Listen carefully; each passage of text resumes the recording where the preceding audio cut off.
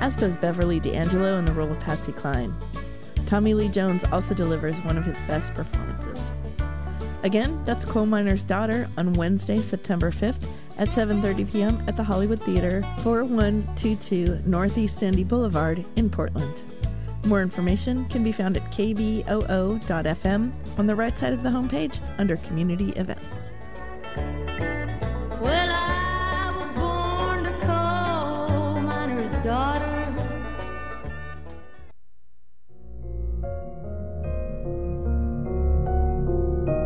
KBOO Community Radio is a proud co-sponsor of Effect on Thursday and Friday, September 6th and 7th at the University of Oregon White Stag Block in Portland. Effect is a 2-day conference that examines the work, culture, and design of social change. This grassroots event featuring stories from multiple marginalized activists, creators, and technologists working towards social change. Again, that's Affect on Thursday and Friday, September 6th and 7th at the University of Oregon White Stag Block, 70 Northwest Cooch Street in Portland. More information can be found at kboo.fm on the right side of the homepage under Community Events.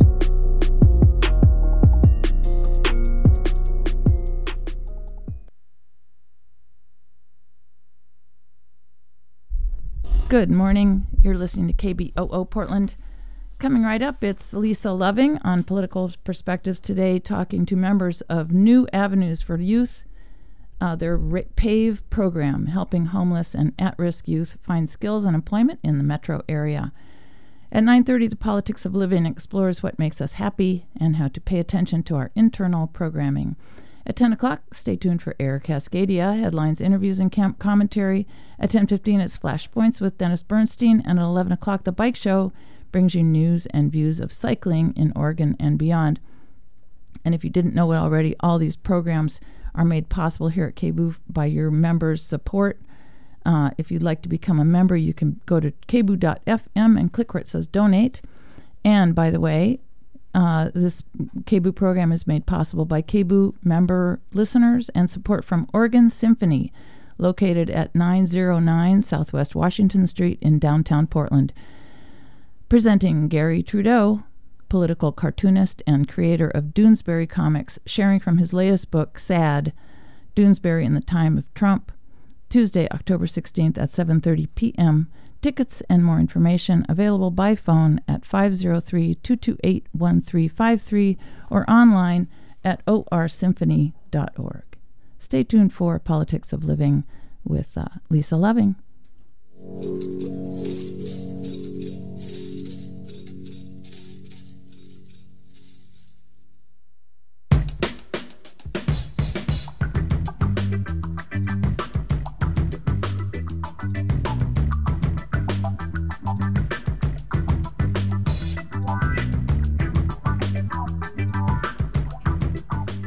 It's 9:02. You are listening to KBOO Portland. I'm Lisa Loving, and today, job training for houseless and at-risk youth. We are live in Studio 2 with Patrice Kuykendall, Lindsay Davis, and Amo Reyes. From promoting avenues to employment, you can call it PAVE. This is a project of New Avenues for Youth. And Patrice, can we start with you? Sure. What is New Avenues for Youth? For people that don't already know, because you've been around for a few minutes, okay? Mm-hmm. Actually, you're one of the rooted organizations, I would say, organizing all of our communities. But talk about New Avenues. What do you do? New Avenues for Youth is a nonprofit located in Portland, Oregon, and we focus on helping youth who are between the ages of 18 to 24 change their situation. And we focus on helping youth figure out how to maneuver life as an adult. And most of the youth that we are working with are youth who are currently experiencing housing insecurity or houselessness. And we're one of 4 organizations in Portland who has this focus specifically on 18 to 24-year-olds who are houseless. And we're actually part of a homeless youth consortium. And so it consists of Outside In, New Avenues for Youth, NAYA, and Lindsay, what's the other one? Janus Youth Programs. And Janus Youth Programs. You know, one of the things I love about having people on the air is that sometimes once I know there's a big brain behind this stuff, I feel better. I just feel better.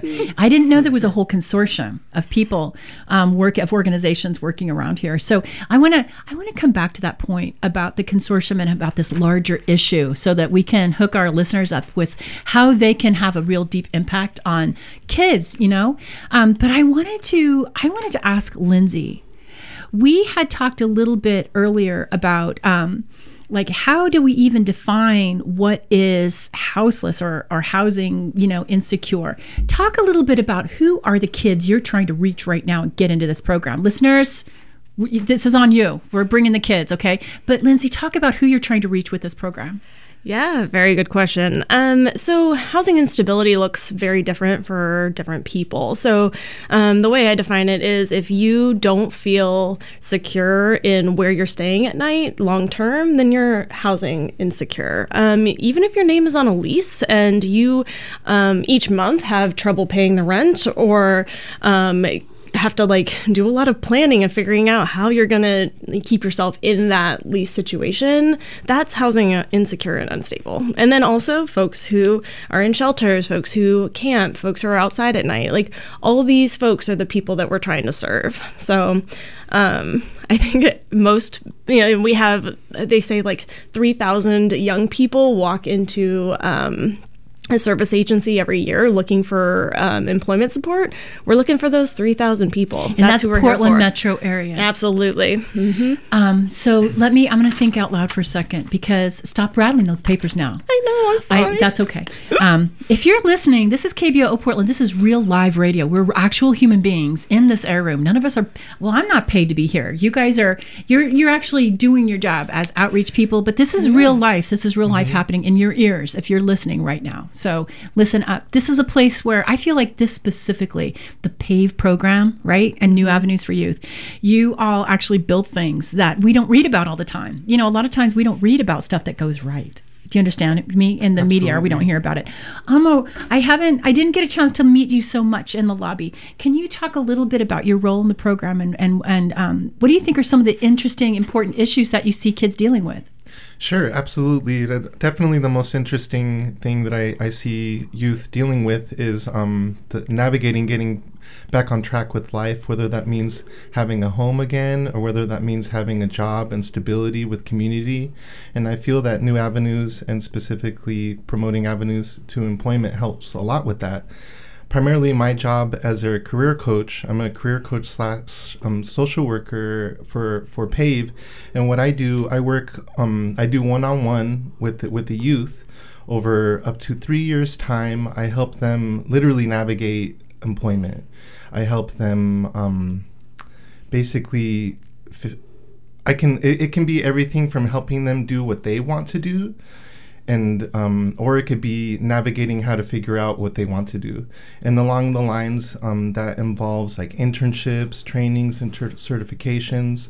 But also I'll help, it's one of my favorite parts of my job is literally something as basic and something that we might take for granted, is having access to nice clothes that might be good for work or a job interview. And you'd be surprised how putting on slacks or a nice blouse or dress can really change the mood and change your vibe when you're in that environment. So even when the youth step into New Avenues for Youth or the PAVE program, we like to set expectations that they're coming acting as if they're there for the job. So it's a really powerful moment to teach all those levels of moving back into their life. And you're dealing with kids in bulk. So let's just really quickly, this show is going to be a half an hour. So we want to make sure we ring all the bells of participation. Like, how do you participate? How do you get your kids or the people that you think should be in this program? How do you get them up there? So can we talk a little bit about, so right now PAVE is having an application. Where are we with PAVE? We're here on the air because people can apply. They can have their youth apply. Can we talk about what's happening with that right now? What's happening with PAVE right now? Ooh, I got that one. Lindsay here. start. So we have orientations on Tuesdays at 2 o'clock, our downtown location, which is 314 Southwest 9th Avenue. We have orientation. So you just show up. You're 17 to 24. You're looking for a job. You're interested in our programming. Just come meet us. We'll meet you. One of my favorite parts about PAVE and the way I like to describe the program is that we like to meet young people and help them figure out what works for them and what doesn't work for them. So that's kind of what we're here for. And so that is like what you could just show up and say, hey, I'm here to learn about PAVE. It's 2 o'clock on a Tuesday downtown. Let me know what you got. And we treat each individual as an individual. And then in our Eastern location, we actually just opened up a new center called the Youth Opportunity Center. It's on a campus that is shared with Boys and Girls Club, Rockwood, and Open School. And we have orientations there Thursdays at 2. So basically Tuesdays, Thursdays, 2 o'clock, find a location, come see us, 17 to 24. I bet this costs a lot of money. Oh, no, it's free. It's free. Yeah, in fact, we'll pay you generally. We have internship. Yeah, we have internship opportunities. We have employer business partner connections.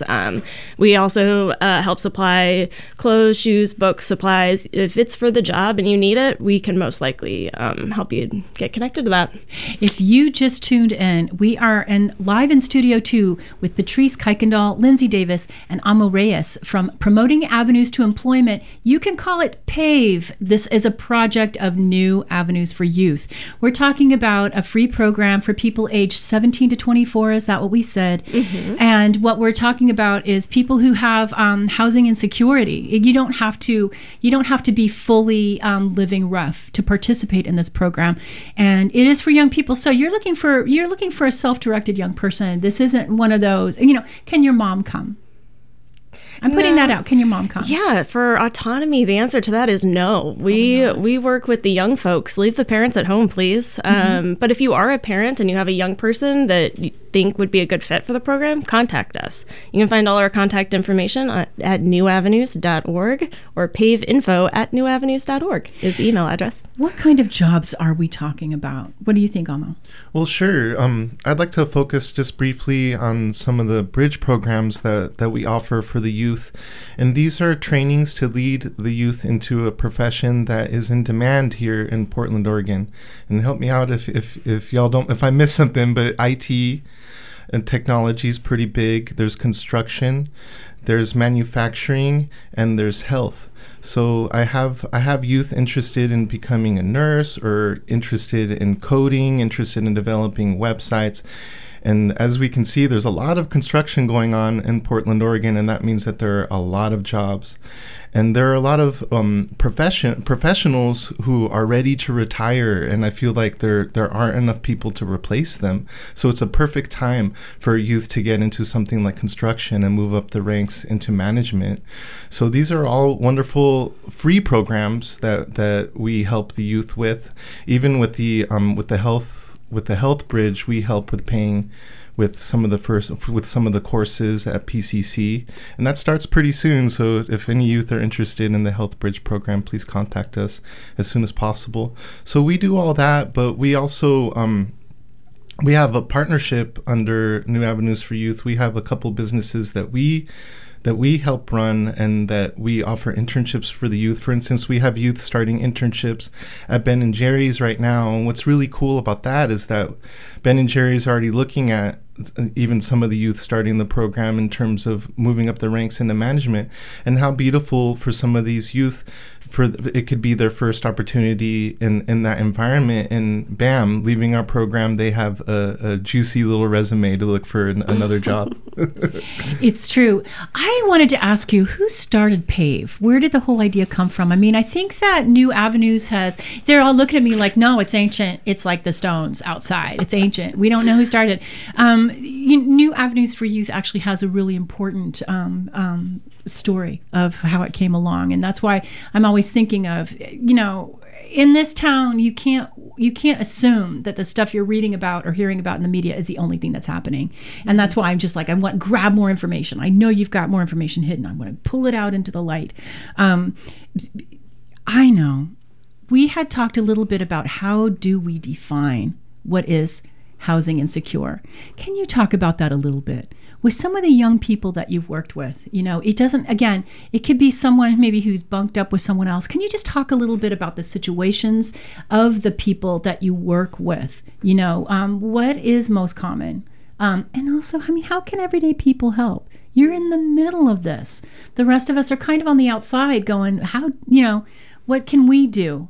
So talk a little bit about what kind of housing situations. You don't have to talk about specific people, but what are your clients coping with? That's what I'm trying to ask you. I think that's a really great question. So I've been with New Avenues for approximately a year. Prior to this, I've worked in youth development for the majority of my adult life, but specifically working with houseless youth, that was a very new thing for me. And something that I learned, and that was surprising to me, and I think is probably surprising to most people that I talk to about the work that I do, is that houselessness is not always defined as that person living on the street or living under a bridge or living on the side of the road. Houselessness can be something as simple as not knowing every day where you're going to sleep the next day. Houselessness could be living in a shared housing situation where your name isn't on a lease and at any time you can be displaced. Houselessness could look like staying on your friend's couch because you don't have your own roof over your head to go back to every day. Some of the situations that we come across are youth who maybe have aged out of the foster care system and they may be left with less tools and resources to adult well. And so they're trying to figure that out. They're trying to maneuver that. We also have youth who are currently in one of the many shelters that are in Portland. And because even though they have a roof over their head in that shelter, because that is not in their name, because that is not something that is seen as stable, that is sort of temporary crisis relief for them, they still fall under that umbrella of being houseless. One of the really neat things about New Avenues is that we take a holistic approach when we're working with our youths. And so we are from the employment department, but New Avenues also has a housing department. They have people that focus on youth who are currently in the foster care system before they age out, trying to be proactive to provide resources for those youth so that they don't end up in that situation after they age out of foster care. We have people who are focusing on helping youth get into college. We have a college program just for that reason. We also have our drop-in center for youth who are just any youth who's just coming in off the street who need a hot meal, a community to hang out with, supportive adults around to advise and to just be in their lives. We also have our alcohol and drug counseling program as well. So we sort of do it all here at New Avenues for Youth. I think your other question, and feel free to jump in at any time, but I think your other question around what can people do? How can you get involved? So the first thing I will say is go to our website. It is newavenues.org. You'll click on that Get Involved tab, and on that tab there are several different ways that we ask people to help so that you can always volunteer. There's a list of items that we're always looking for people to donate that we can distribute to our youth who may need them. And there also we run several fundraisers throughout the year as well. And so any information about getting involved can be found on that website, newavenues.org. I can jump. Ooh. I know. I wanted to jump in and say, Lindsay, I think you've got a whole list of activities and events that you guys are doing. Do. And let's talk about this more than once. And she's being so quiet with the paper, y'all. She's being so quiet with the paper. No, this is such an important organization. Go.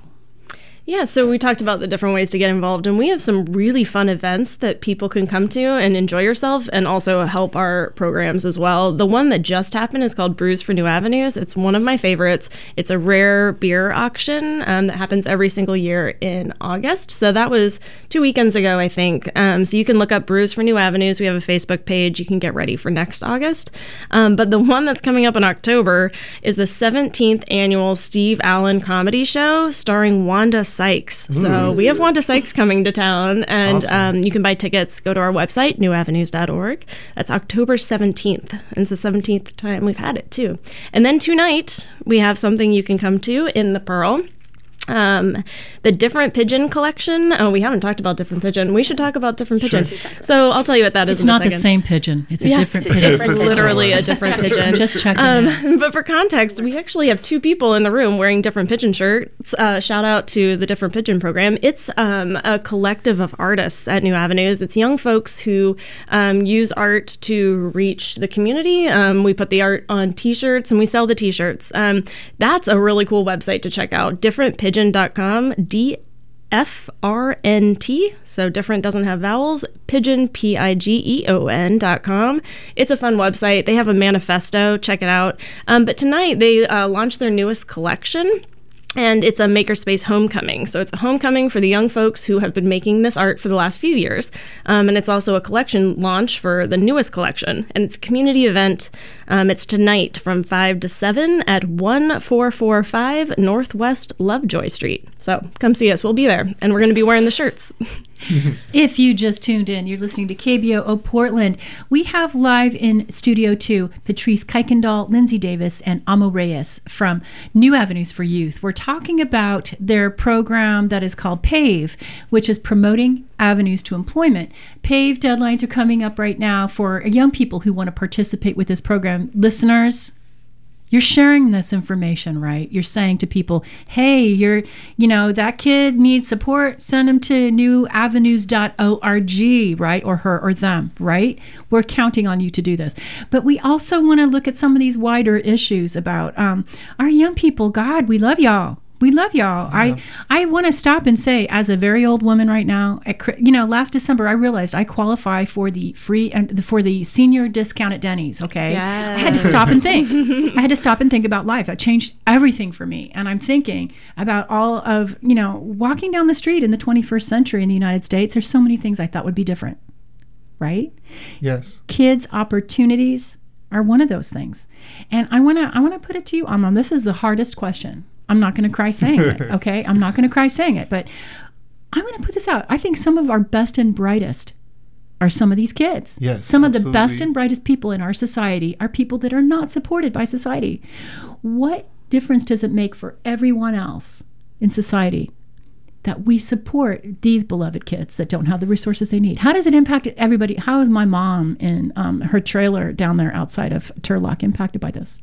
Yes, absolutely. Well, first, I do want to mention. Actually, I want to quote one of our youth who made a powerful statement when asked, "What would you like the community to know about being a youth and being houseless?" And he said something so powerful that I had to turn and cry and not let him see me do it. But they said, "I want people to know that houselessness is not a choice, but a matter of circumstance." And I feel that that's to hear that from a youth. It's a really powerful moment for us all to come together on and to understand that it's not an issue that lies solely on these single youth. Not only do they very powerfully create community and help one another, but they're very obviously reaching out to us, stepping into New Avenues for Youth. And what I mean by that is they're reaching out to the greater city of Portland for the resources and help. So I do feel that, as you said, not only as an elder, but as a citizen of Portland, Oregon, it's our responsibility to come together and help these youth to understand that they're worthy and that they have multiple unlimited options for a positive, productive future where they can help themselves, and perhaps one day it can loop around and they can give back to the community. That would be a beautiful moment. But in order to get there, we all need to help right now. And I do want to also close the loop on the 3 businesses that we've mentioned. Different Pigeon, and we mentioned Ben & Jerry's, but I also want to mention Ink, which is our graphic design company that the youth can internship with. And correct me if I'm wrong. I was told that they had a deal with Nike. They designed some stuff for Nike. This is something that a youth told me, so I apologize if I'm wrong. But that's nonetheless, I think that's really powerful. So we're working our hardest to let these youth know that they're in control of their future with the help from us. All right. We're thinking about the possibility of running out of show now. So I'm going to start asking some of the other questions that are like my aspirational questions, because what I really want to ask you three, I'm out as an old lady and you all are young, okay? What do you wish you had in this work? I'm looking at you three. I'm saying you've got at least 20, 30, 40 years more in this avenue of endeavor, helping some of our best and brightest kids find, get wings on their ideas and stuff. What do you wish you had? I'm starting with you, Patrice. I think you're the boss. I'm just naming you the boss. I don't know why I'm naming you the boss. I am not the boss. Okay. You could be the boss, Patrice. All right. So the question is, what do I wish that we had in this work? Yeah. What is there a tool for helping kids in Portland, Oregon, or South Dakota, or wherever that you wish you had? For us out here thinking, maybe we'll come up with some idea.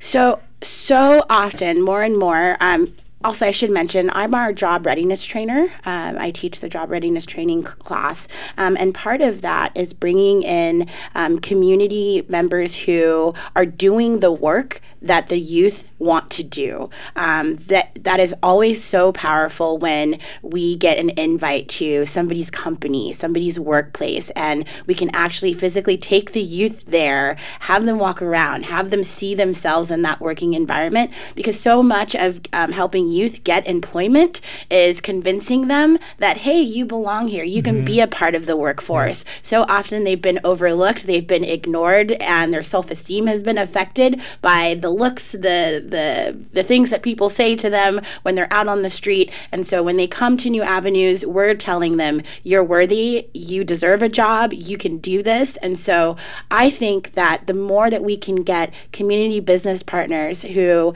maybe have their own business or who are passionate about the field that they're in, come in and talk to our youth, come in and invite our youth to do job shadows, to come do a job site tour. Those are always the really special nuggets that I find, those moments where youth are seeing themselves for the very first time and thinking, hey, I think I could be a construction worker. Hey, I think I could work at the Portland Theater of the Arts. And sometimes it sets off a light bulb that they never even knew that they had a passion to do something until they're actually physically there and doing that. So to answer your question, my opinion, I think having just more people be involved and know that being involved doesn't necessarily mean donating a toothbrush. It can sometimes just be sharing what your passion is with the young people that are in our community. All right. And I want to go through and ask both of you that as well, and then come back and talk about the contact information. Lindsay, what do you wish you had in dealing with these wonderful kids and the rest of us too, because we're all part of this community? Well, the list is very long, and Patrice got a lot of it. So thanks for starting that off, Patrice. I think what I wish I could have in this is, I would say, more flexibility to trust young people as being the experts in their own lives, because so often that's missing. And I think one thing that PAVE has been very committed to doing in the last few years that I've been there is really centering that youth voice and knowing that it's them living their lives and that we're just kind of there to help support them. Like, we're not trying to change them. We're not trying to fix them. They're not broken. And so we continually develop programming and create business partnerships and employer partnerships with community members who also genuinely believe that. So we're really in the business of finding business partners and community members who want to trust young people and they want to collaborate with them. I love how you said that. The kids are not broken. Society, I'm just going to put this on the table. Society's kind of broken. In a minute. Amo, in a minute, what do you wish you had? If we could conjure up something that you could have right now to do this work more effectively, what would it be? Sure. I feel we have a strong community outside of New Avenues, but I'd like to challenge the audience to take that a step further. If you see someone who might be struggling or might be houseless, just check in and say hello. There's a lot you can do besides handing someone money. Just be kind, say hello, make friends with your neighbor. And yes, they are your neighbors, no matter their living conditions. So that's something that I'd like to request, to have greater community for the youth to help them understand that this is their city too. Amazing. Okay, we're running out of show. We've got a cool event tonight with these people, Some Other Pigeon. What is it called again? Different Pigeon. Different Pigeons. That's amazing. We have this job, these job programs. You need to contact newavenues.org to get your kids, to get these kids that you know about signed up for that program. We've got events. We need more businesses. We need more entrepreneurs calling up New Avenues and saying, hey, come and visit me. And did you have one more thing? Yeah, we're really looking for businesses east of 82nd Avenue. So if that's you, find us. We're looking for businesses wanting to hire folks east of 82nd. Thanks to our guests, Patrice Kuykendall and Lindsay Davis and Amo Reyes from PAVE New Avenues for Youth. You. I'm Lisa Loving. For more about their work, go to newavenues.org. This has been Political Perspectives. Thanks for tuning in. Hey, come back tomorrow. It's the Happy Membership Party.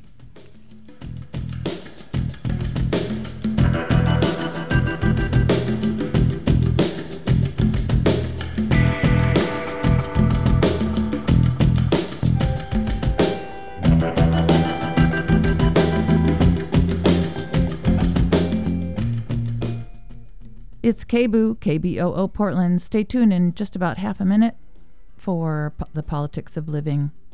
Air Cascadia follows at 10.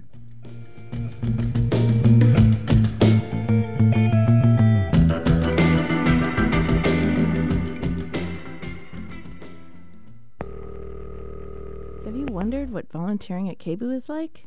Do you want to get more involved with your community radio station? KBOO's Fall Membership Drive begins Thursday, September 6th, and runs through Saturday, September 22nd. We need volunteers to answer the phone lines throughout the drive. You can make a huge difference with your participation, helping listeners become members. It's a great way to support KBOO while getting a behind-the-scenes view of how we work at our busiest time. Email Ani at volunteer@kboo.org or call 503-231-8032 extension 213 to find shifts that work for your schedule. Thank you for supporting KBOO Portland.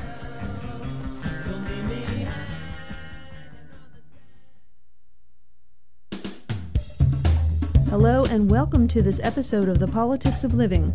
I'm your host, Vicki Mazzone. This program takes a look at the politics and all that we experience in life, from exploring what makes us happy to civil rights and environmental issues to family dynamics. Politics impact our daily lives. On today's show, ML Laurie further explores the idea of ingrained ways of thinking and what it means to pursue happiness. Kristen Thiel presents two activists from Mexico, one from the early 20th century and one from the early 21st century. But first, a conversation with researcher and expert Kate Lavender on the famous Lizzie Borden trial of 1892. Lizzie Borden was arrested as a suspect in the axe murders of her father and stepmother in Fall River, Massachusetts. And even though Lizzie was acquitted at the trial, it was always believed that she committed the murders. Kate Lavender is a screenwriter, documentary maker, and podcaster. She is researching the Lizzie Borden case and hopes to create a documentary of the trial. Kate has read all 3,000 pages of the trial transcripts. You've done a lot of research on the Lizzie Borden trial. Lizzie Borden, the famous trial of 1892 and 1893 in Fall River, Massachusetts, where she hacked her stepmother and her father to death. What was it about this case, because so much has been written about it, so much has been covered and not covered, what was it about this case that drew your attention? Well, I love anything that has to do with spinsters. I love unsolved cold cases, and this trial had something for everyone.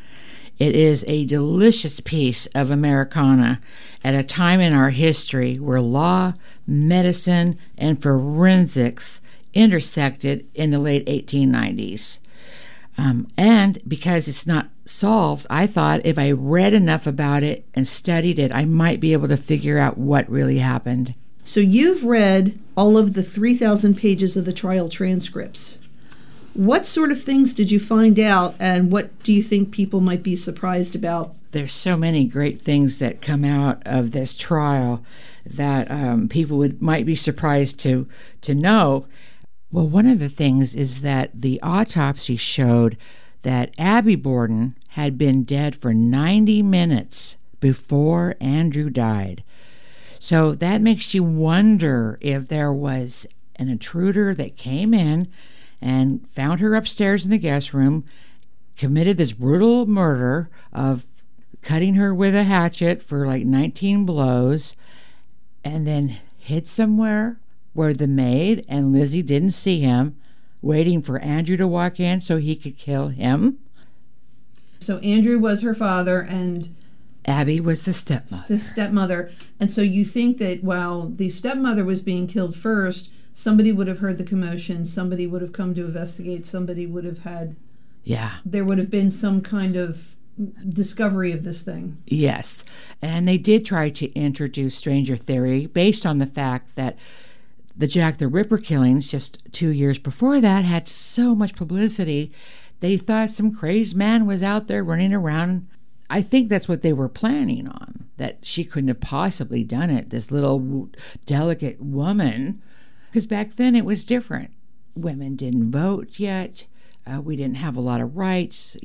But apparently the Borden sisters, Lizzie and her older sister Emma, they did not realize that their parents had been buried without their heads until they were already in the courtroom, and that was revealed to them. And you can imagine what that must have been like. Why didn't they bury their parents with their heads? They wanted to do some forensic studies on them, so they had to boil off the hair and the skin, and it was kind of gruesome. I feel so bad for Dr. Dolan, who was the he was the doctor there, the medical examiner that had to do that. When you look at those pictures of the skulls and you see the giant holes in the heads, it kind of really makes you think differently about whoever did that. Some people think Lizzie did it. Some people don't think she did it. That's what's so fun about this case, is that everybody has their own opinion. Lizzie herself only testified once during the trial. And also, what is the inquest testimony? Is that her testimony? That's her testimony, and it's also some of the other witnesses that were there during that first week or so, or actually the first 48 to 72 hours. There was quite a few people being interviewed. The inquest comes from the coroner's inquest, and it was a really fascinating character study. It revealed a lot about what happened that day.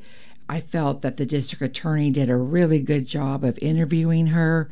And if you're reading into it and you're looking for her subtext and her character and her behavior, that's the only time you can really study Lizzie herself. And I knew I had to record that and make that available to other people. It's just so fascinating to hear her. She's an intriguing woman. So, and what you've done to make the transcripts come alive is you've chosen parts of the transcripts to be reenacted by actors. Well, how do you choose which ones, and how do you get the actors for the speaking parts? Well, I do the research first, and I read it from the point of view of a screenwriter. And because some of this testimony is so compelling and is so fascinating and dramatic, that I can look at it and say, this would make a great scene. And I know that what actors would be great for this. And I'm really lucky because I found a fabulous Lizzie and a fabulous district attorney. And they're right here in Portland. And I found them through Facebook. And I did not know anything about Facebook or how to use it. I was brand new to it. I had to get involved with social media. It's just so that I could, get out there, get my name out there and have people know what I was doing. So you have a history of podcasting and documentaries and screenwriting. Your goal is to visit Fall River, Massachusetts, where the Bordens lived and where the murders happened. Your plan is you are raising money to go to Fall River, look at the site, and so what is your plan once you get there? Is there a documentary in the works? yes to all of that. I am definitely trying to get there. I've never been there, and I don't want to be the only Lizzie Borden podcaster / writer, documentary maker that's never actually been there. But I think I would be so much better at really deciphering this enormous trial and its implications in history if I could study there at the Historical Society. They have a huge collection of Lizzie Borden primary source documents that relate to the trial, all kinds of paraphernalia that relate to the trial, a lot of experts. I could, stay at the house and ask questions. And so that's the plan. Go up there, do all the research, actually see the site, work with the Historical Society, and then would you take a camera up there too? Oh yeah, I would take my camera, and just like I have been doing, I'd film everything that I could, maybe even catch a spirit or two. That would be fun. Well, New England's full of ghosts. You never know. That's right? what I hear. Yeah. We're also going to have links to some of the trial transcripts that you've reenacted. Where can people go to find out more information? Well, people can find me on Facebook, of course, Kate Lavender. I'm sure if you put Lizzie Borden, my name would come right up. The GoFundMe account is gofundme.com, send me to Fall River. I'm trying to get about $2,000 or so, for my airfare to stay there for a week. I see myself as getting up early and doing all the things I have to do to capture moments, to take notes and educate myself and learn more about it. What do you think at this point? Do you think Lizzie did it, or you're just not sure? I really do think she did it, but from what I can tell by reading the transcripts, it was a conspiracy between her and her older sister and the maid. And I know there's lots of things that make it look like they didn't have it that way, but there were so many coincidences that just happened to happen. Like, for example, they did it on the day when all the officers were at the Rocky Point clam bake, and only 10% of the police force was on duty that day. Lots of little coincidences that I'm pretty sure that she did that. What was the reason behind the crime? Why were the Bordens killed? The sisters were really afraid they were going to be disinherited if for some reason Andrew Borden died first. All the property and the money would go to the stepmother, and they were not on good terms with the stepmother. So I think they thought they would be disinherited, and they would only receive a small amount of money to live on, and they didn't want to take that chance. This is fascinating, and let us know what you find out. Thank you so much for having me. And I know once I'm finished, KBOO is going to let me have a big listening party here, and everybody can come and listen to it. And if they want to donate $5 or $10, that would be great. And hopefully they can leave with something. I'm not quite sure if they're going to leave with a CD or digital download. That's what I'm working on so that I can get this done. Great. I know people are anxious to hear it. Well, thank you very much. Really appreciate you taking the time with us. Thank you so much for having me, Vicki. You can find out more about Kate Lavender's research by going to Kate's Facebook page at facebook.com/lavender011. Lavender is spelled Lavender. And the GoFundMe site is gofundme.com/sendmetofallriver. Next up, The She-Ra Solution. It is a monthly biography of women past and present. Its title is inspired by Maria Teresa Hart's article, She-Ra and the Fight Against the Token Girl, published by The Atlantic. In today's segment, Kristen talks about two women from Mexico. First, a woman from the early 20th century who took to the streets and the airwaves to organize for women and children's civil rights. The other woman is a modern-day Mexican. She's both a scientist and a politician, and she's just become the first elected female mayor in Mexico. I took a quick look at some population figures, and at least as far back as 1950, Mexico has been majority female. A slim majority, but a majority nonetheless. Yet it took till 2018 for a woman to be elected mayor of the country's biggest city, Mexico City, also, of course, one of the world's largest metropolises, at almost 9 million people. Claudia Sheinbaum Pardo won the mayoral election by more than a sliver. She earned nearly 50% of the vote. within a field of 7 candidates.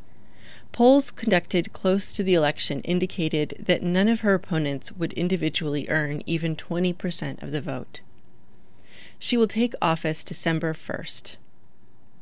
A woman has led the city once before. Rosario Robles was mayor from 1999 to 2000. But Sheinbaum Pardo will be the first one who was elected by the people. Robles, you see, took power because her predecessor resigned. After spending 4 years at the Lawrence Berkeley National Laboratory in Berkeley, California, Sheinbaum Pardo worked as a scientist and environmentalist in Mexico. Her mother, too, was a scientist, a chemist. Until her mayoral campaign, Sheinbaum Pardo was an environmental engineer at the National Autonomous University of Mexico. She considers this education and her work experience key to her success in politics in Mexico City. For one thing, some of the city's largest problems are environmental. For example, the city is susceptible to earthquakes, and it's sinking. For another thing, Sheinbaum Pardo sees her adherence to the scientific method as quite applicable to politics. She told Science Mag, quote, "Training in physics makes you always look for the root causes. Why is something happening? That's fundamental for politics. And then engineering is much more focused on the how. How can I solve it?" Sheinbaum Pardo ran for office with some concrete solutions. Mexico City's Spanish colonizers drained the lake on which the city now sits, and most of its water is pumped from the lake bed, from beneath the city. That's what's causing it to sink, and that's in large part what's leading to earthquakes. Sheinbaum Pardo suggests overhauling the distribution network, which will help prevent leaks, building water recycling treatment plants, subsidizing rainwater collection systems. Mexico City also has an environmental issue above ground. 70% of the city's greenhouse gas emissions come from vehicles. Sheinbaum Pardo wants a public transportation system worthy of such an important city and stricter emission standards for privately owned vehicles. Sheinbaum Pardo sees this work as benefiting not just the planet, but also its people. She aims to reduce inequality in access and services. These goals stem from her decades of left-wing politics and activism. As a student in the 1980s, she helped start the first left-wing opposition party, Partido de la Revolución Democrática. Most recently, she was an early convert to the leftist party named Morena, which started in 2014. Sheinbaum Pardo is also Mexico City's first Jewish mayor. Her grandparents immigrated from Lithuania and Bulgaria. 40,000 Jews live in Mexico. More than 3,000 women ran in local and national elections in Mexico this year. Such a noticeable thing that people started calling the 2018 election season El Año de la Mujer, the year of the woman. Sheinbaum Pardo's work, from her days as an activist student through her careers in environmental science and politics, has been all about civil rights, justice, progress. She follows in the footsteps of many like-minded and like-acting women, one of them being Maria Rebecca Latigo de Hernandez, whose 122nd birthday was celebrated with a Google Doodle in July of this year. Hernandez was born in Garza Garcia, near Monterrey, Mexico, but she made her life's contributions as an immigrant in San Antonio, Texas. Hernandez quickly realized that women and children of Mexican heritage were disproportionately negatively affected by economic discrimination and segregation in schools in the area. She co-founded Orden Caballeros de America, Order of the Knights of America, which was a resource for Mexican Americans to learn about their rights. She helped form the Asociación Protectora de Madres, the Association for the Protection of Mothers, which provided financial aid to pregnant women. And she formed La Liga de Defensa Proescolar, the School Defense League, which fought to racially integrate schools. Though Hernandez focused on elevating fellow Mexican-American immigrants, her work clearly transcended support for just one people. It served all who were politically, socially, economically oppressed. Hernandez did not just take to the streets to organize, she also took to the airwaves. One of the many reasons I like her. On the Voz de las Americas radio program, she promoted the League of United Latin American Citizens, a Latino civil rights organization. Doing so made her San Antonio's first Mexican-American female radio announcer in 1932. I'm your host, Kristen Thiel, and I'll be back next month. Contributor M.L. Laurie explores the idea of happiness and how we can change our thinking.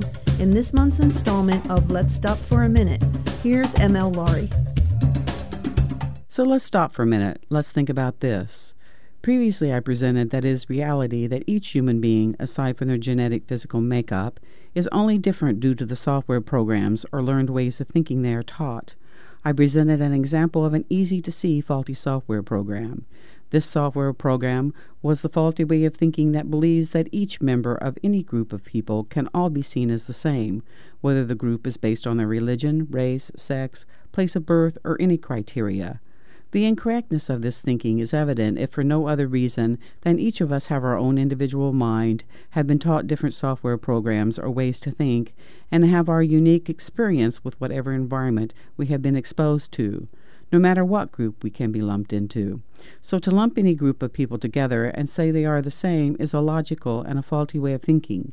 It has no basis in reality. This includes the faulty idea that if you don't like someone from a particular race, religion, or some group, that it is valid to think that each person who belongs to that group is the same as the one you don't like, and therefore you are justified in not liking anyone who belongs to that particular group. This is not a valid way of thinking. These are definite examples of faulty software programs. In the last reflection, I left you with two important questions. Is it possible to let go of, change, or unlearn the software programs that cause you to be unhappy? And the bottom line, do you want to be happy? Let's stop for a minute and think about all of this. Do you think that everyone wants to be happy? What is happiness? What causes you to feel happy? Is it possible to have a stable sense or feeling of happiness? Why do you think people make the choices they make in their lives? Every choice we human beings make is based on our desire to be happy. I say every because even if it is illegal and sometimes hurtful, the end game is to be happy, whether that is getting the money we need to get what we think will make us happy, or simply allowing someone in our life that may not be supportive, even unkind, because somehow we think having them in our lives will make us more happy. If you talk to people about their choices, you will find somehow they are making the choices they are to be more happy. This is reality. We are on a constant search outside of ourselves for happiness, whether that is through different people, objects like cars and clothes, trying to be successful in some way, or approval, acceptance, or love from someone. So how does this relate to our software programs? If you have a software program that causes you to feel unhappy, do you want to keep it? We cannot exactly unlearn what we have been taught, but we can let go of and thereby change faulty programs, especially the ones that cause us to experience unhappiness or some unpleasant feeling. If we all are constantly making choices that will help us be happy, then why would someone hold on to a software program, a way of thinking that causes them to feel sad, anxious, frustrated, angry, or any emotion that prevents a sense or feeling of being happy? So the question is, do you want to be happy, and if so, what are you willing to do to get rid of the software programs, your learned ways of thinking, that interfere with your happiness? Again, do you think it's possible to let go of or change an unpleasant software program? Yes, it is possible to change our programs. This is reality. We have all changed software programs before and just didn't realize it.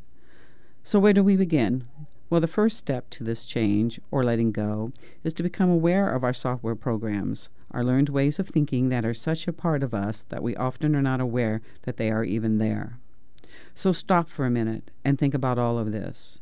How do we become aware of our software programs? Which of our software programs interfere the most with our happiness? Stop for a minute. Think about it. I'm M.L. Laurie. Well, that is all the time we have for this episode of The Politics of Living. Thanks to our guests and our contributors, Kristen Thiel ML Laurie, and Kate Lavender. Also, thanks to our creator, Denise Kowalczyk. Visit kboo.fm and search for The Politics of Living, Episode 19, to find links about today's topics and guests. All feedback, comments, and suggestions can be emailed to tpol@kboo.org. The Politics of Living show is currently looking for contributors and guests. For more information, please email tpol@kboo.org. Thanks for listening to The Politics of Living. I'm Vicki Mazzone. We're going to close out with a song by Aretha Franklin, the Queen of Soul. This is Spirit in the Dark.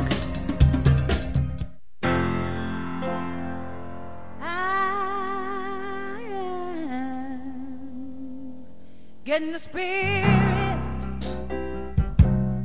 in the dark. I'm getting the spirit in the dark. People moving, oh, we're grooving. Just getting the spirit in the dark.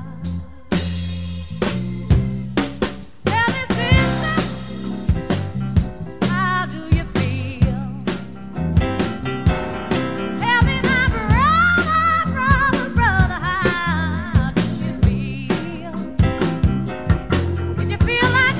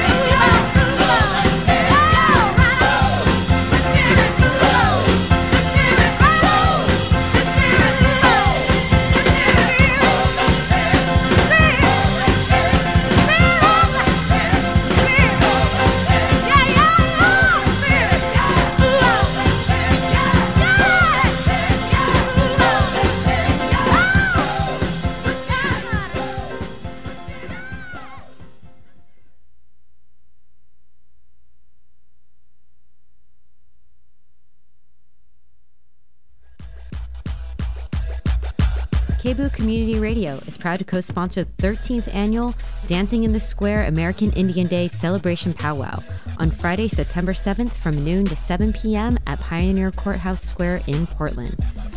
American Indian Day is a traditional showcase and celebration of American Indian and Alaskan Native cultures and community, which raises awareness concerning the challenges that Native American people face in this country. This event features vendors, educational booths, food, entertainment, and more. Again, that's Dancing in the Square American Indian Day Celebration Powwow on Friday, September 7th from noon to 7 p.m. at Pioneer Courthouse Square, 700 Southwest 5th Avenue in Portland. More information can be found at kboo.fm on the right side of the homepage under Community Events.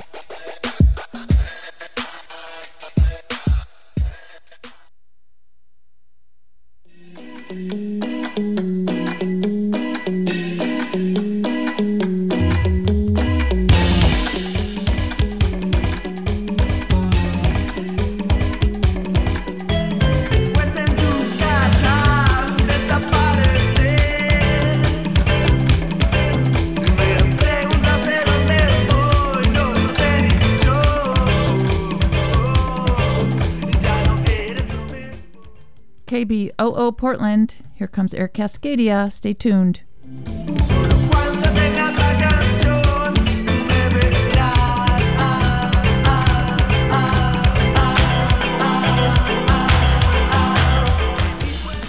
KBOO programming is made possible by KBOO member listeners and support from Columbia Land Trust, conserving and connecting people with the nature of the Northwest. More information, including tours, events, and volunteer opportunities, online at columbialandtrust.org.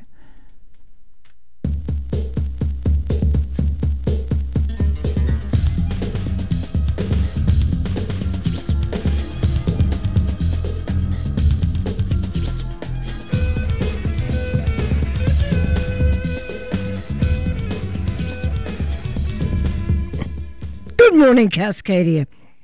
Today is Wednesday, September 5th, 2018, and you're listening to KBOO Portland, Community Sanctuary Solidarity at 90.7 FM, KBOO.FM.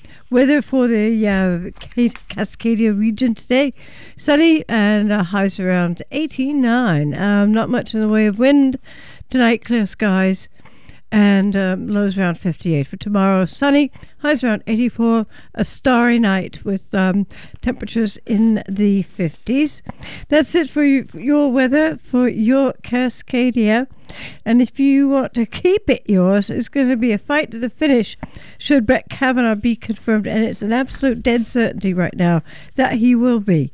Speaking of your Cascadia, how about your Greater Cascadia Radio, your community, your radio station, and it is your membership